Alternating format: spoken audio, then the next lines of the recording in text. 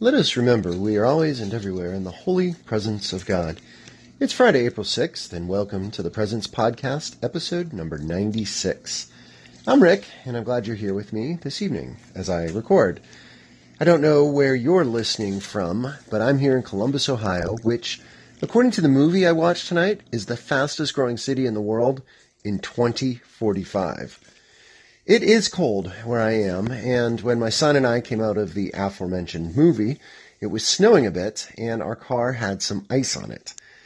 My spring break from where I teach is nearing its end, and we're not really had any sight of spring this past week. Regardless of the chilly weather, I kept my eyes, my ears, and my soul open today to notice when, where, and how I most experience the presence of God. So sit here in these amazing reclining seats that the best movie theater anywhere has, and I'll tell you about what I discovered today. I most experienced the presence of God during two distinct times today as I spent time with two of the three most important people in my life, my wife and my son. My wife Erin and I both had spring break this past week because we both teach at the same Catholic high school. She's completed her solo project earlier this week, fixing the storage issues in our son's closet. And now, as the week drew to a close, it was time for our dual project. It was a long overdue one. Organize and clean out the basement, as it has gotten fairly cluttered in the almost 4 years we've lived in our home. This is the kind of project that I like because there's a clear before and after effect, which gives you an obvious sense of mission accomplished. I guess this is why I don't mind being the dish cleaner in our household. Overflowing sink of dirty dishes, water, soap, and labor, then clear counters and empty sink and clean dishes. Today, it was cluttered basement with unused furniture and kids' old toys, and then organized, tidy, and a few extra bucks from items we sold on Craigslist. But I did feel God's presence in the collaboration between me and my wife. We keep busy lives, and we don't always get enough time to connect, and we have our individual projects. You're listening to one of mine that she actively avoids listening to, believe it or not. So it isn't often that we work together for a set time to achieve a tangible goal. And it went smoothly for the most part as I understood our roles. She was the boss with the creative vision, and I was the labor. I also felt the presence of God later in the day as my son and I shared a nice outing.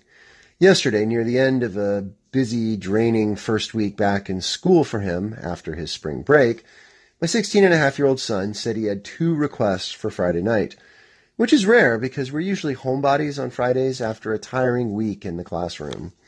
His request was specific: dinner at his favorite restaurant and then going to see a movie. He and I have been struggling a bit in our relationship lately, so I was glad to spend some quality time with just him. I don't usually mention specifics here in the pod, but dinner and the movie tonight were both unique. An Ohio favorite restaurant is Skyline Chili, and if you're not familiar with the Cincinnati style of chili, it's truly your loss.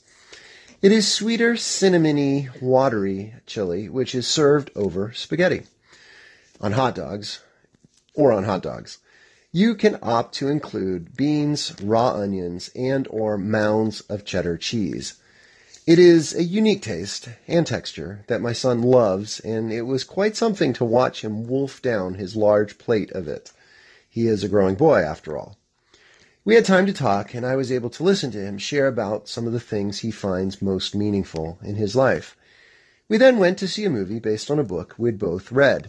It was Ready Player One, and if you're not familiar with it, you can see the trailer posted on my Facebook page for the pod. I liked it because it is all about 1980s pop culture references. I was my son's age in 1986, and my son liked it because it is about video games and some of the anime he likes. It's always interesting seeing movies with my son because he is a movie fan and a budding film critic to boot. Tonight we agreed on most things about the movie, but it is more fun when we disagree, like over Black Panther, which we also saw together recently, as our discussions and debates can become quite spirited. I felt God's nearness during both of these times today for 2 related reasons. First, because they were enjoyable things, eating out, watching a movie, and finally getting our basement in order. but more significantly because of my love for and commitment to the people I shared time with. It was a good way to end a pretty good week of vacation, and being at the movie with my son allowed me to get a photo in the ad material for a movie coming out next month I really look forward to seeing. Although my son is not a fan of this movie franchise, and he is pretty emphatic he doesn't want to go see it. So I guess I'll have to find another companion. I'm not going to describe the photo here, but you got to go to the Facebook page to see it. So how do you experience the presence of God when you're spending time with the people you love the most? What do you think this shows about the nature and character of God? Thanks for listening. Blessings and peace.